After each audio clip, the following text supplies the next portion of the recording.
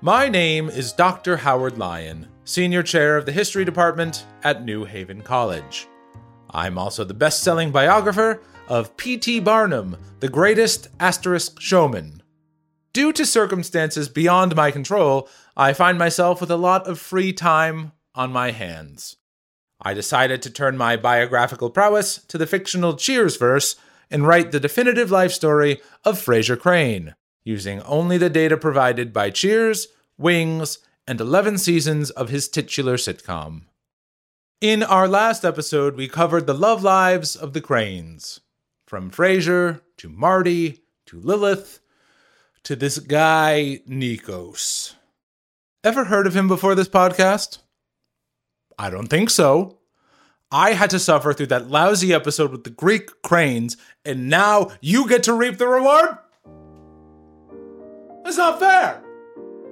It doesn't seem fair. We also left with another cliffhanger, courtesy of my agent Ryan. He keeps demanding more quote-unquote razzle-dazzle. I also know that he's using my newfound publicity to pay for his gambling losses. I know about it all, Ryan. I hope my hard work gets you in decent financial shape, because when I sue your sorry ass, I want to make sure you have something worth taking. The cliffhanger. Now that Daphne and Niles confessed their love for each other, would Daphne truly go through with marrying Donnie Douglas? Of course not. This is a TV show we're talking about. What has become a running theme in this series, another sap was left at the altar. While preparing for the wedding, Daphne's niece Audrey looked up and called her the saddest bride she'd ever seen. Daphne knew she couldn't say yes to Donnie and left the crowd of 100 friends and family to run off with Niles in a Winnebago. Yes, I didn't mention a few episodes back, the Cranes now have a Winnebago. The two eschewed the drive off into the sunset route and decided to do the sort of honorable thing, so they turned around and faced the music. Niles confessed to his new wife, Dr. Mel Karnofsky, that he was in love with Daphne. Daphne did the same with Donnie. And then, true bedlam broke out at the scenic Wayside Inn. Frasier and Marty later claimed they had front row seats to one of the most disastrous weddings in history. Considering Frasier's own embarrassment in Italy, that truly meant something. I have received a lot of complaints, anonymous letters, a nasty text from an Indiana number, you know who you are. And they all say the same thing. You people, the royal you, not you the individual, unless you are saying this, and shame on you, you keep saying that this podcast has moved away from its premise in the most recent episodes. You say that I have focused too much on the lives of Daphne, Niles, Marty, Dr. Mel Karnofsky, Nikos Crane, and the rest. To that I say, yes, I have! I have! And you know why? Once Frasier moves to Seattle, his life becomes a total snooze! Sure, things were exciting right away. The new home, the new job, the new friends. But once he settled in, he became the ringmaster to other, more interesting stories. Big things happen to everyone else, but nothing happens to him. Just a series of opera board meetings and the starts of relationships that never go anywhere. To be honest, this was much easier to write when Frasier was but a small boy, staging plays in his backyard and getting hit in the nuts by angry girls. At least I had something to work with. Now I have to blow through years of Frasier's life because nothing truly special happens. Maybe I should have made this a biography of Niles Crane. Maybe my agent Ryan wants me to do that next, too. He has lost so much money throwing dice, it's pathetic. The man has a problem. But rather than seeing this as a problem, I see this as a challenge. Let's dive deeper into this. Frasier, after an initial bump of excitement, found himself again in a semi-comfortable routine. Let us fast forward to 2001, the 9/11 year. KACL, the venerated Seattle AM station, was nominated for 9 CB Awards, and Frasier was getting a special honor, the Stephen R. Schaefer Lifetime Achievement Award. It was a prestigious award, but Frasier didn't see it that way. Instead, he became despondent. He turned to an unlikely source for comfort, his old mentor, Dr. William Tewksbury. Tewksbury, now working at the University of Washington, was thrilled to see Frasier again. It had been over 20 years since their days together at Fair Harvard. Their reunion, however, turned into an impromptu therapy session. Tewksbury, played by Renee Auberjonois, aka Odo, the changeling constable in Star Trek Deep Space Nine, helped Frasier look under some of the biggest rocks in the garden of his life. Frasier realized that he had pushed away important people in his life. His son Frederick, his callers, they were all kept at a distance. After this session, Frasier did manage to get to the Seabees, just in time to accept his award. His speech was short and sad. "Thank you for honoring my life," he said. "Just wish I knew what to do with the rest of it." From that moment on, Frasier made a change. He made an effort to live a life of meaning. Soon after, Frederick came to visit, and Frasier took him, against his will, camping. Frasier was hopeful that the 3 generations of Crane present would read Henry David Thoreau's Walden in the so-called splendor of the Pacific Northwest, which is pure horseshit compared to the untouched beauty of New England. At first, Frasier was upset that his son was spending his time playing with the kids from a nearby campsite. But Frederick soon told his father some big news. He just had his first kiss with a girl named Melody. Frasier was touched that his son would share this special moment with him. Frederick was growing up, and Frasier, despite hundreds of miles between them, was helping him do so. After a time, I stopped sharing anything with my father, as he often took pleasure in sullying my happiest moments. One day, I came back from Yankee Stadium, and I had caught a foul ball from Roger Maris. And when I told my father, he took that ball and gave it to his dog, and he and my mother just laughed and laughed as it immediately became a chew toy. They just kept laughing. Well, she was drunk. What was his excuse?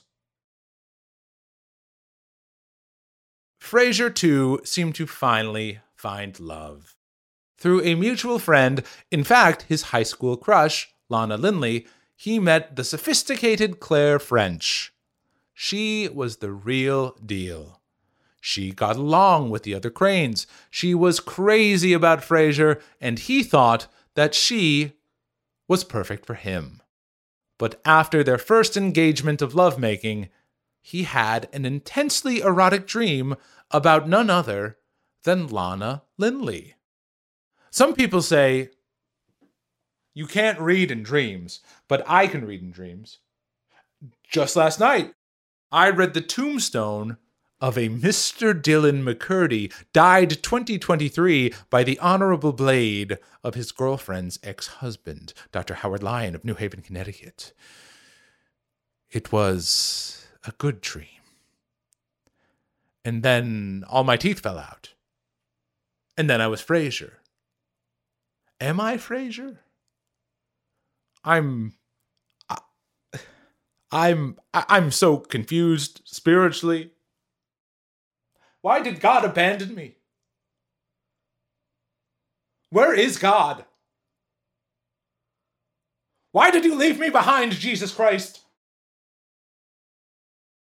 Despite his compatibility with Claire, Frasier simply could not get Lana out of his head. He broke up with Miss French, and he was beginning to get worried about this pattern in his life.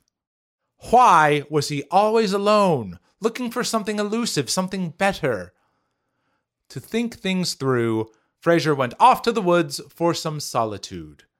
He was, at this point, 48 years old, a man stuck while others changed around him. He conjured up the ghosts of girlfriends past, Diane, Nanette, Lilith. He even confronted the specter of his mother Hester. He asked them all why he could never find true love. And through these conjurations he realized that he was afraid of rejection. Again and again, he found himself alone because he was afraid of being alone. Many have been there. Not myself, I'm fine with being alone. I've been alone for 13 months, and look at me, making this award-winning podcast. It will win awards. We now jump to 2002, the complicated by Avril Lavigne year, and wedding bells are in the air.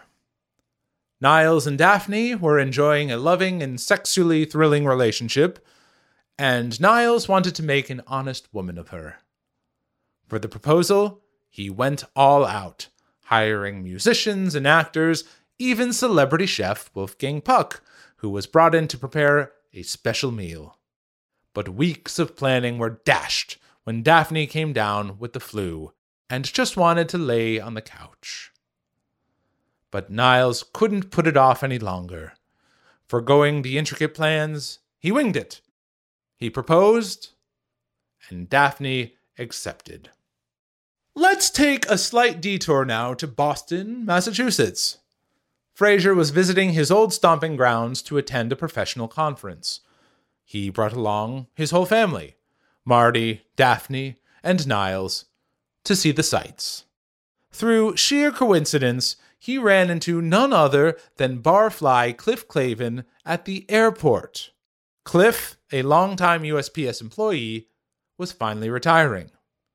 He invited the Cranes to his retirement party, and the worlds finally collided. Carla, Norm, and a number of other Cheers regulars met and mingled with the gang from Frasier. Fun, right? Wrong. This is perhaps the worst episode of television ever made. You'd think that Cliff, a decades-long regular at Cheers, would have his party at the beloved watering hole, wouldn't you? But he didn't. He had it at some featureless hotel conference room they called the Somerville Town Crier. The in-universe explanation was that Sam Malone had a Red Sox reunion the same night. The real reason? A penny-pinching Kelsey Grammer didn't want to make TV dreams come true. I've never produced a television show, although I have produced a hit off-Broadway play about a sword-fighting detective, but I imagine it would cost a lot of money to recreate the iconic Cheers bar and hire Woody Harrelson and Ted Danson for a cameo. But at this point, Kelsey Grammer was making $1.6 million an episode. He could have dipped into his bursting coffers to make this a true, proper reunion. Don't you get it, Kelsey? It was wrong to do a Cheers reunion episode and not go to Cheers. The Somerville Town Crier? What the fuck is that? There is right and wrong in this world, and it is wrong to deny us this. Can you imagine Niles sitting down in Cheers? Can you imagine seeing Marty waddle down those steps? I'm right about this. I'm right about this. I'm right about Kelsey. I'm right that you're a pathetic loser and a pile of horse I'm sorry. I guess I care more about this silly universe than I thought. Maybe I am going a little mad in here. No, I'm fine. Frasier's career took an important step in 2002, complicated by Avril Lavigne, and his show got picked up by another station. That's right, Frasier was not syndicated. But now a new market was added to his growing, very slowly growing empire. Spokane. And later that year, he was nominated for an Excellence in Broadcasting Decency Award for an episode of his show where he spent the whole 3 hours talking to a pregnant teenager. It seems that Frasier's crisis of self spurred him to become a better broadcaster, a better father, son, brother, and man. Speaking of brothers, Niles surprised his family yet again by dashing off to Reno with Daphne. They eloped in a chapel called the Lucky Seven. Now that she was officially a Crane, Daphne moved out of Frasier's apartment. It was a difficult moment of transition for everyone, as that had been her home for so many happy years. But Frasier, secretly overjoyed, immediately turned her room into a reading sanctuary. I'm sorry to say, things were about to get frightening for the Cranes, and it all started with a toothache. Niles was suffering from oral pain and had a crazy idea. Perhaps this was referred pain, where something else in the body was hurting, but the pain appeared in his tooth. On a whim, he visited a doctor to check on his heart. There, Niles' cardiologist found an anomaly in his EKG that was so troubling he was whisked away to the hospital. Tests revealed that there was a significant blockage, thankfully caught before a true cardiac event. But he would need open-heart surgery. It was an arduous process for the whole family, but our boy got out okay. You, man, have you ever had surgery? I had a pilonidal cyst removed. What is that? It's a little thing at the base of your spine where you get... So you had a tail? Base of your spine removed? You had a tail removed? No, it's not a tail. Oh, can you believe it? Listeners, this man in my home, he had a tail removed. Ugh, horrific. Niles' recovery was difficult. The trauma of being so close to death made him sheepish, nervous, and overcautious. Marty, who also once danced with the grim specter of death, was able to help his youngest son get through this frightening time. The family had grown in so many ways. My family never grew. My father, he was a Navy man. It was a hard life. He was a very cold man. We'll call it for this episode. When we meet again, we'll see if Frasier is successful in his quest to better himself. Do you think he is? Please don't let me know. I am sincerely not interested in your opinions. This is Dr. Howard Lyon, and that's a wrap on this episode of The Frasier Files. Thank you for listening to The Frasier Files. The Frasier Files was researched, written, and performed by Stephen Winchell and developed for audio by Stephen Winchell and Ian Abramson. This episode also featured Adam Goron as Quinn. Directed by Lara Unnerstall, with audio recording and production by Adam Goron. Music by Stephen Winchell and Takuya Yoshida. If you enjoyed our program, please rate and review us on your podcatcher of choice. You can find us on social media at Frasier Files, on Twitter, Instagram, YouTube, TikTok, and Blue Sky. You can also send us an email at FrasierFilesPod@gmail.com. Thank you again for exploring the rich world of Frasier Crane with us.